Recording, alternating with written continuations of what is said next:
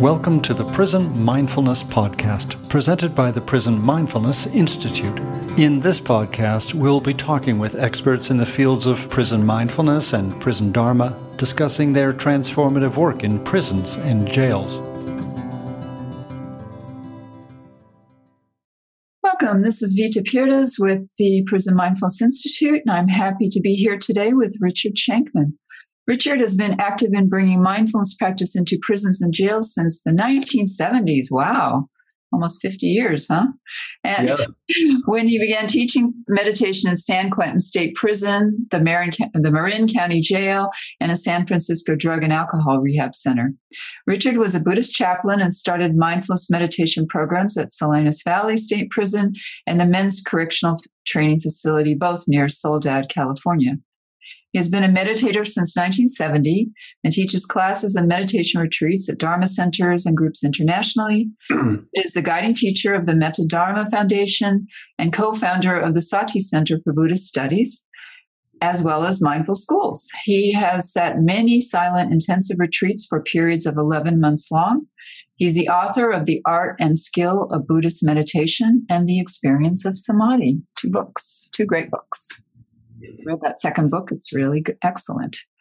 So, Richard, you've been teaching Dharma for a long time, and you've been teaching in prison, or were teaching, I don't know if you still are teaching in prisons due to COVID, but what got you started on going into prisons?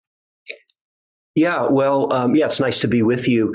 I got started, this was in I'm not sure the exact date, but it was in the early 1970s. I was living in a yoga ashram. Actually, it was in Marin. And part of what we did as social service, there was the organization called the Prison Ashram Project. Mm-hmm.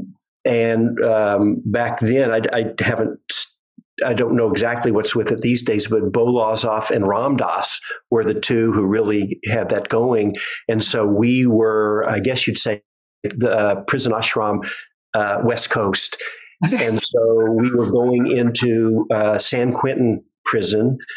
Back then, now it's a level 2, although it has a death row, but back then it was a level 4, which was the highest, kind of serious. Well, they're all serious, and so this is what we did. And it was interesting because being young and, we all went in very sincerely, and I think, hopefully did some good work. But of course, I was pretty young and new and naive and idealistic. So, it's funny because you're going in kind of in a teacher role. That's the whole thing of what role we go into. I don't know if we'll talk about that or not as teachers, or as just, what we think our role is. But back then we were kind of in the teacher role, but you were really young and just kind of starting out ourselves. Right. Yeah, that's interesting. I interviewed Sita, and of course I knew Bo. I had spent time with him at various conferences, and he came to Boulder a bit and stayed with me. But so that's great. You were involved with that, but you were a Buddhist practitioner then. So a new Buddhist practitioner? Actually, no. So back then, I began, that was more in what, I don't know what you say, more of a Hindu-oriented yoga tradition, which is what I started out with when I began meditating in 1970.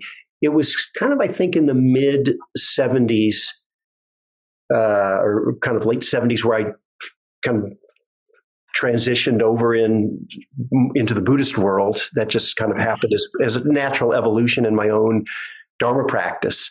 So, but back then it wasn't coming from a Buddhist perspective. It was more of a yogic, meditation-oriented yogic tradition.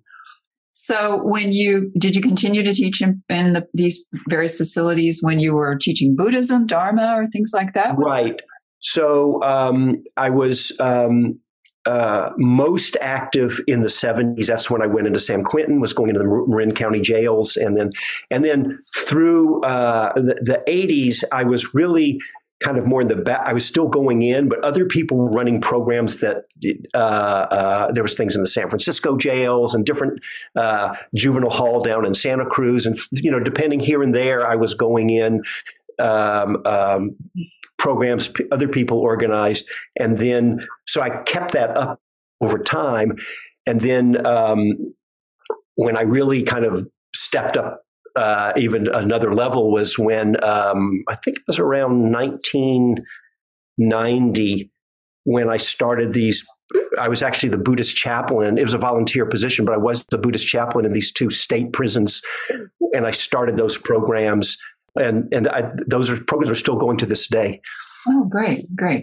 So what aspects of Dharma do you feel that, when you were a chaplain, that most resonated with the folks inside?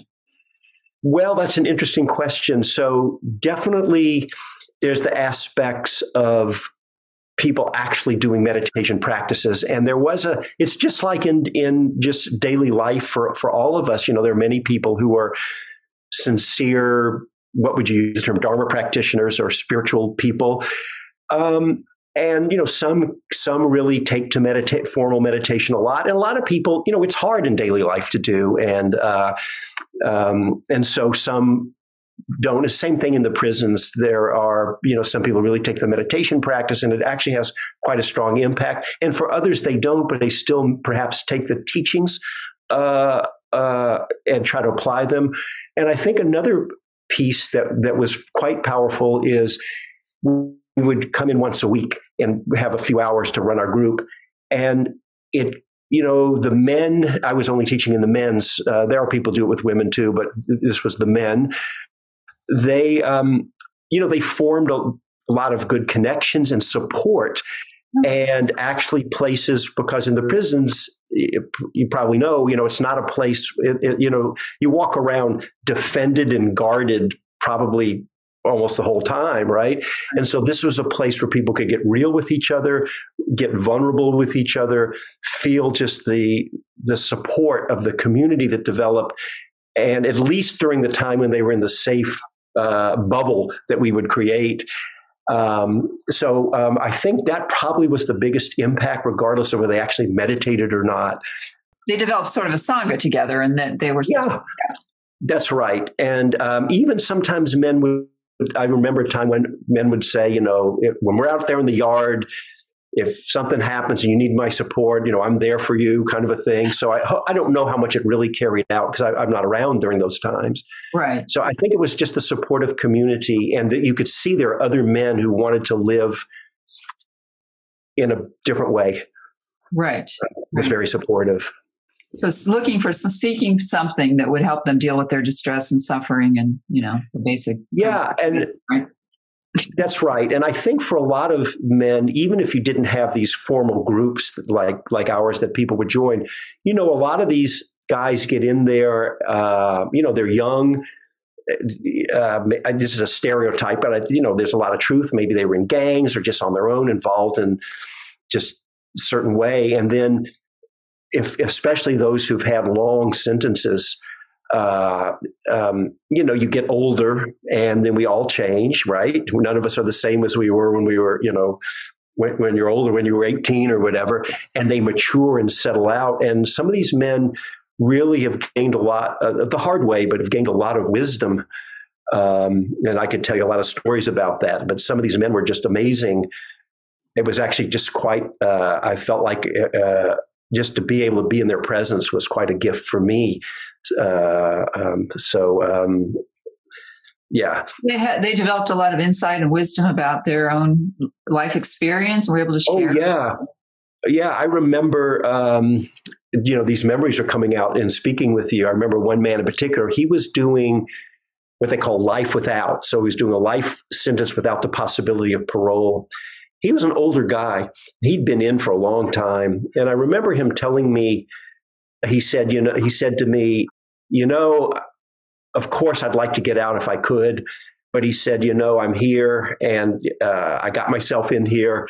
And now that I am here, I think that I can really have something to offer other men and hopefully make a difference in their lives, being like an elder, and kind of set an example and just being an elder support for people. And he really kind of took that role in a way that was quite beautiful to be around. So there were men like that. I'm not saying, I don't know what percentage of people got like that, but we certainly know it's possible. And there were men that can set the example like that. Yeah. So, you would have, as a chaplain, you'd have people coming to you that were maybe experiencing things like anxiety or panic, and would you practices and stuff for that? Right. So, well, this gets into the whole thing of, for any of us, you want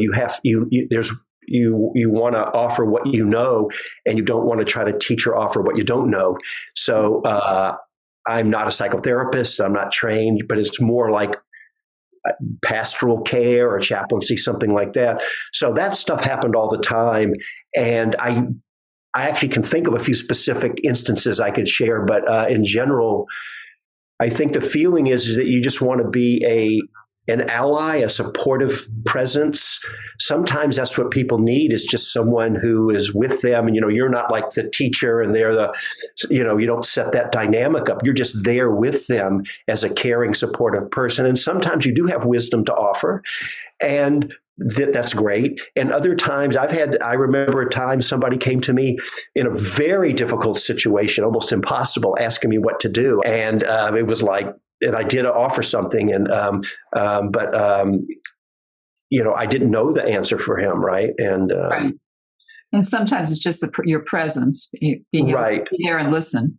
Well, that's very powerful, I think, for all of us to be seen and heard in a way with genuine care and love, and just coming together with another human being to be really seen and gotten.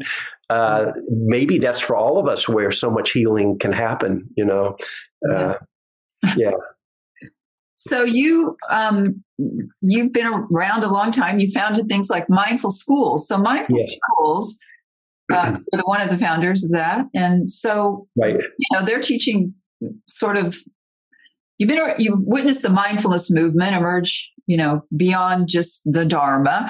Yes, yes. So what are the differences when you're teaching just of course, I know the differences. I'm curious to know what you think of the differences are between just simply teaching mindfulness to people and then the full-on Dharmic path.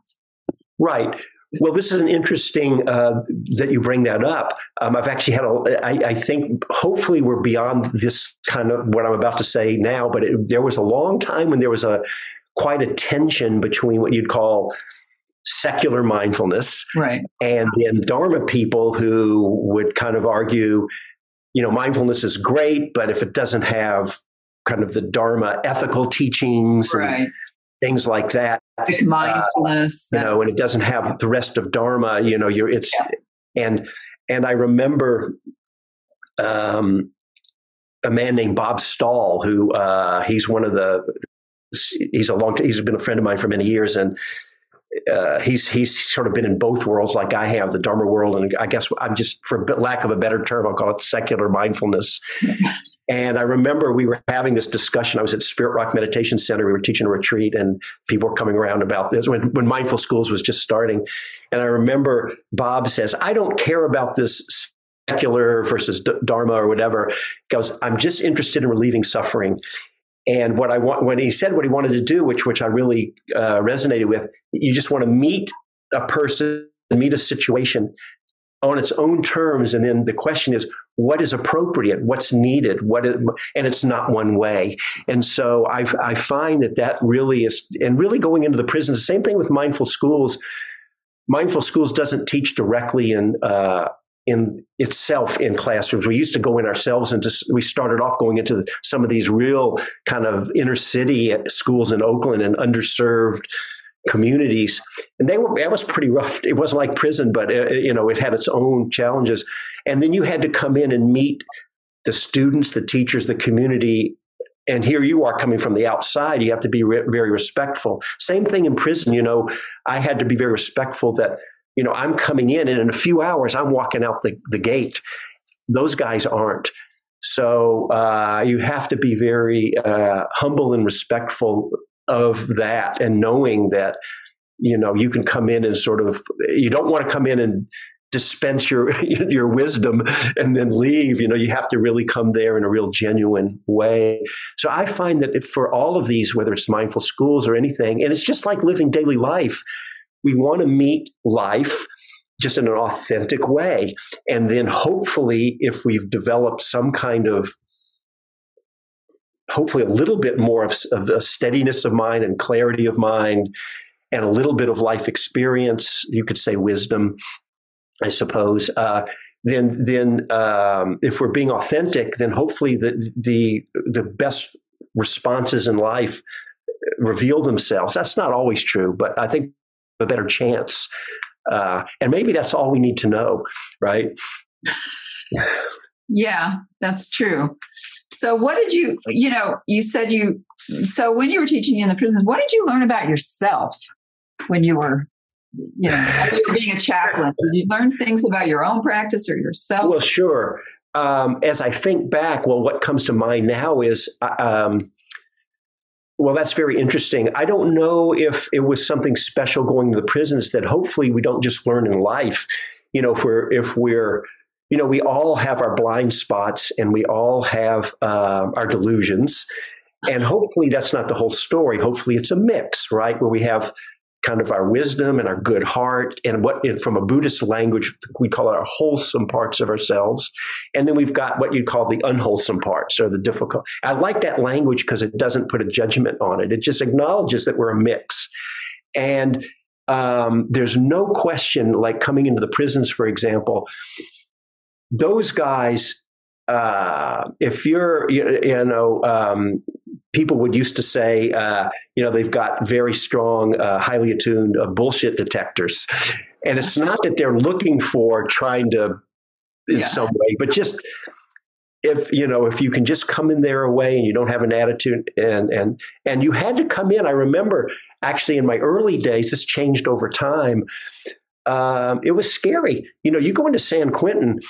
And I guess it's like any prisons, but the first place I went was San Quentin, and just the name San Quentin had a lot of, I thought, oh my God. And I remember walking in when you go through the gate, it feels serious. You go through one gate opens, it closes.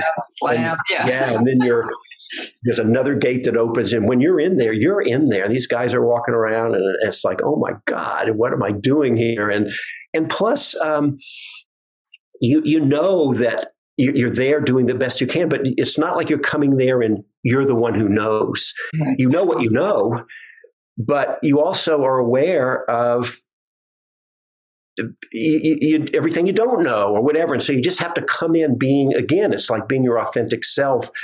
And there's another piece, too, about coming in to be the one who's coming in to help, not to come in to save necessarily, but I'm the helper. And yes, you are doing it. I mean, of course, you're coming in to be helpful and to hopefully make a difference. But you have to kind of let all that go. And it's just, you got to, it's the same thing in mindful schools. When we first started, I don't know if I want to get off on that too much, but it was very similar in mindful schools. I actually created the first curriculum when we started. There was just me and another person. And I got some help when we created the first curriculum. And I think we did an okay job. We got a little help from others. And then I went into the first school and I didn't have training as in childhood development or as an educator, just like I wasn't trained as a chaplain when I first went in. But I did have a lot of faith. I knew I was coming in sincerely. And the real thing is you have to be willing to just show up the best you can and take what comes back. And if you screw up, you have to just not have an ego about it and be able to just go, you're right. Wow, I said the wrong thing there, and that caused some pain for someone or whatever, and you learn. And so you bring that open attitude about yourself. That was a great learning, I think, in the prisons too, to be able to go in like that. Because it's not like you go in and you're never going to make a mistake. Right. Or trigger someone off or something like that. Right. And in ways you just didn't even know, your own blind spot. Yeah. So you don't just have I found going in, I can have curriculum, but then I usually just throw it out the door and and just deal with what's happening in the room because you never know what's going to be happening. Yeah. So, I'll just say that just reminded me way back when I was going into Marin County, there was this drug and alcohol rehab center that I went to. I can't even remember the name. It may not even be around, but, and these were people who were sent there. They had maybe some minor drug offenses or whatever. And so the court, instead of going to jail, they were in this residential thing. So they didn't really want to be there, but they were kind of forced to be there. And they made them come to this yoga class I was teaching. Voluntold. I was in there trying to get them to do some yoga asanas or meditate a little, whatever we were doing. And they just weren't going for it. And at some point, we finally just learned, like, we just dropped. It reminded me when you said you can go in with a curriculum. We just dropped the whole thing and just said, like, what's up, guys, kind of a thing. And we just all kind of talked. And I thought that was more valuable than some meditation technique. Yeah. But you had to show up for, that's what the situation was presenting. And so you had to respond to that. Yeah. And yeah, right. I mean, I was going in before COVID into a facility where the administration had heard the word mindfulness. They'd been to some, I don't know, online courses or something about it. And so they thought mindfulness was a great thing. So they had the word being mindful up all over the walls for the prisoners. And so they were using but when they came into the class, because our class was called Mindfulness-Based Emotional Intelligence, they came to us and they were all like, we hate mindfulness. They all said that we hate mindfulness. I said, tell me why. And then they were like, well, because everybody's always saying, be mindful, be mindful. So they were using be mindful as a way of punishing. You know, I was like, okay, I won't mention the word mindfulness. Drop that whole idea. So then I was like, okay, so what do you want to do? I can I totally relate to what you're saying. It actually reminds me when we first started going, it's still part of the Mindful Schools curriculum. The very first thing we would do going into the classroom, the first day, we didn't say about be mindful and everything. None of that works. But we had a really beautiful bell, like a Buddhist bell, and it had a beautiful tone. And when you'd ring it, it really had a sustained ring and tone. And we would just say, tell you what, get the kids and say, here, just take a minute and listen. And you'd ring the bell. And it had this magical effect of everybody would just quiet down. And then we would say, okay, now how does that feel? Let's try it again. And notice how you feel in your mind when you just feel this bell. And some of the kids didn't like it. It's not going to work for everyone. But some of the kids said, wow, that makes me feel kind of nice.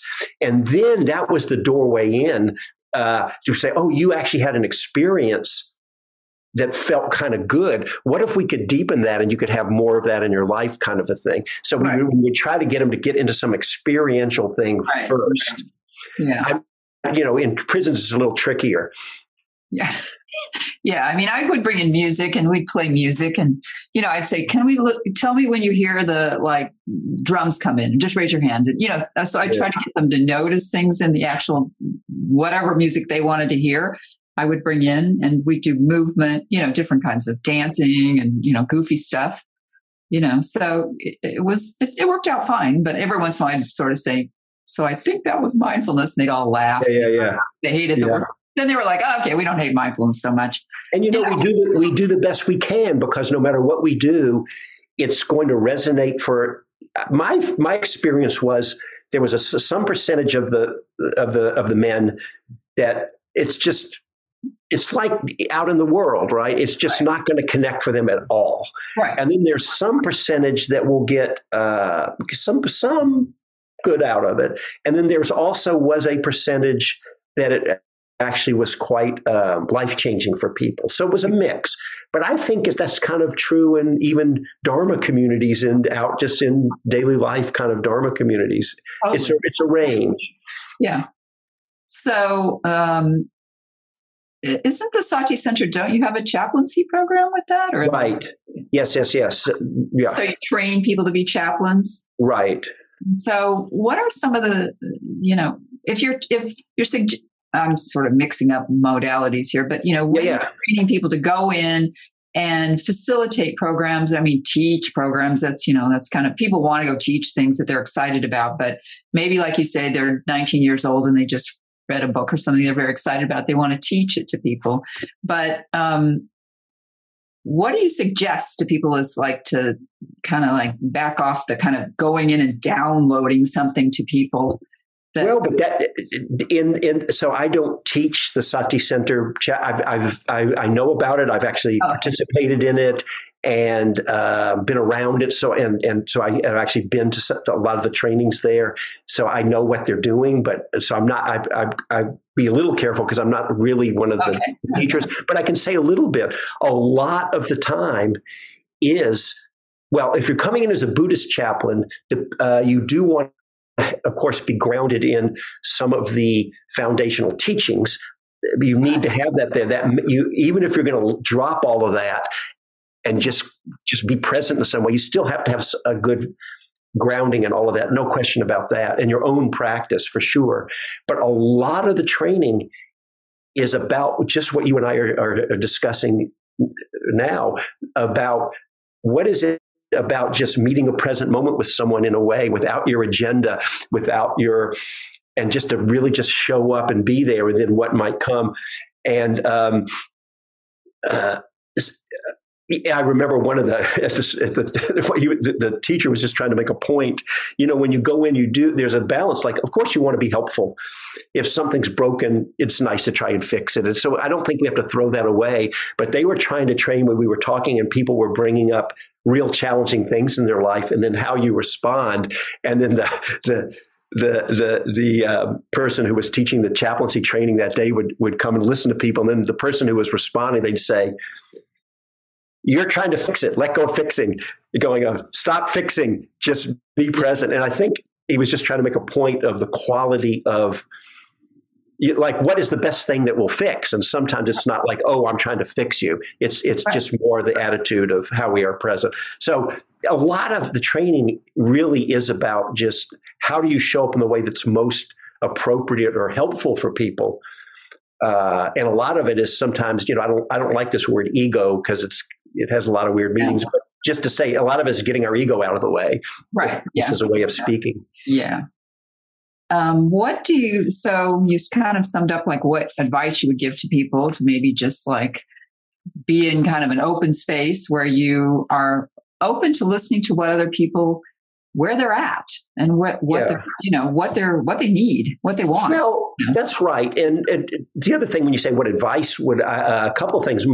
Generally, when you're going in somewhere, now I've started some programs where I wasn't with a mentor myself, where I just like the two I did in the two California state prisons. I just cold called and reached out to the head of anyway, I found contacts there, and I just cold called, and it took actually over a period of more than a year and a couple of years to kind of get it to happen. So, but I'd been practicing a long time. I felt comfortable to do that. But I think so that's fine. I think most people probably will go into, if they're younger, it's not about age young, but if they're newer, you're probably not going to so much go start your own program. Maybe you could, that might be fine, but you're going to be with people who are more experienced. So part of it is, we watch and learn and get feedback. And so part of it is that. But the other thing is you just have to, I was going to say not be afraid, but it's actually okay to be afraid. I shouldn't say it that way, but we want to be just willing to step into something, even maybe if we are afraid or something, not being afraid, even of being afraid. That kind of sounds a little weird, but just being able to just go in, being our authentic self, even if we're not so clear in ourselves. I mean, that's okay because we're being authentic. And to not know, this reminds me, just a quick story. It's short. I mentioned earlier, this is a guy who came up to me in Salinas Valley State Prison. That's a tough prison. In California, they call it a level 4. It's like people hear about Pelican Bay in California. This is another Pelican Bay where it's like guys who didn't make it in other prisons, or got sent here. And so it's tough. Guy came up to me, had been in a gang, whatever. And he said, he had stopped. He was a Dharma guy. He took it very seriously. And he said to me, his gang has tasked him to go stab someone in the other gang in retaliation for whatever. I don't remember what it was. And he said, "What do I do?" He asking me. He says, because if he says, "I'm not going to go stab someone," but he says, "If I don't do it, my own gang's going to come and get me after me, maybe stab him or whatever. What should I do?" And I remember very clearly, I said to him, "I don't know." I said, "The only thing I know," and I even said to him, "Listen," just like I said earlier in our discussion, I said, "I'm getting ready to walk out of here in a couple of hours. You're not. So this is tough." And I said, the only thing I can tell you is, to the extent you're able to not be reacting out of fear or anxiety, which I understand that you may or may not be able to do that. But to the extent you're able to just settle yourself and have some kind of balance or something, just even a little bit, you have a better chance of making a wiser decision, whatever it's going to be. And then what happened was I didn't see him for a few months. No. And then one day he showed back up at the group. And I go, what happened? What happened? And what he told me was, he said, well, what he decided to do was when they were out on the yard, they call them shanks, which is their homemade knives. He had a shank where everybody could see what was going on. He lunged for the person he's supposed to stab on purpose, somehow like stumbled and tripped while he was lunging. And so everyone could see he went for the guy, tried to stab him, but missed and fell down. So he satisfied his own gang that he did his best. He didn't actually stab anyone. And he took it on. This is his own words. He said he took it on his own karma. That's not me saying that. I want to be very respectful, but he said that. And he got thrown, and they call it thrown in the hole, solitary confinement for a few months. And then he was out. And I like to think that my wise advice had an effect, but that was a creative way to engage with that. Yeah. He actually came up with a creative solution given he didn't have any good options. Yeah, so he could see the, kind of the strategic move. And that's a great story. Thank you. And thank you so much for meeting with me today and talking about your experience. I think it was really fun. Yeah. Happy. I'm glad to be able to connect. It's nice. Yeah. Thank you. Thank you for listening. To learn more about PMI and our programs, please visit prisonmindfulness.org. You can also keep up with us on Facebook, Twitter, and LinkedIn.